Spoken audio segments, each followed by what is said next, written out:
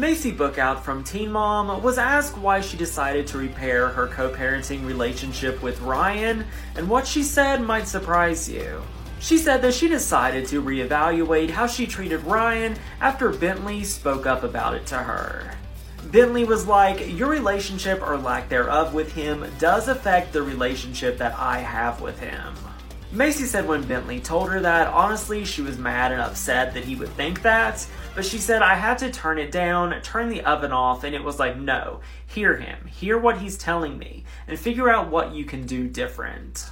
If you want to be a good mom, then be a good mom. Now's the time. He's talking to you and you need to listen." She said she just decided to call up Ryan and said, "Let's put all this crap on the ground and call it what it is.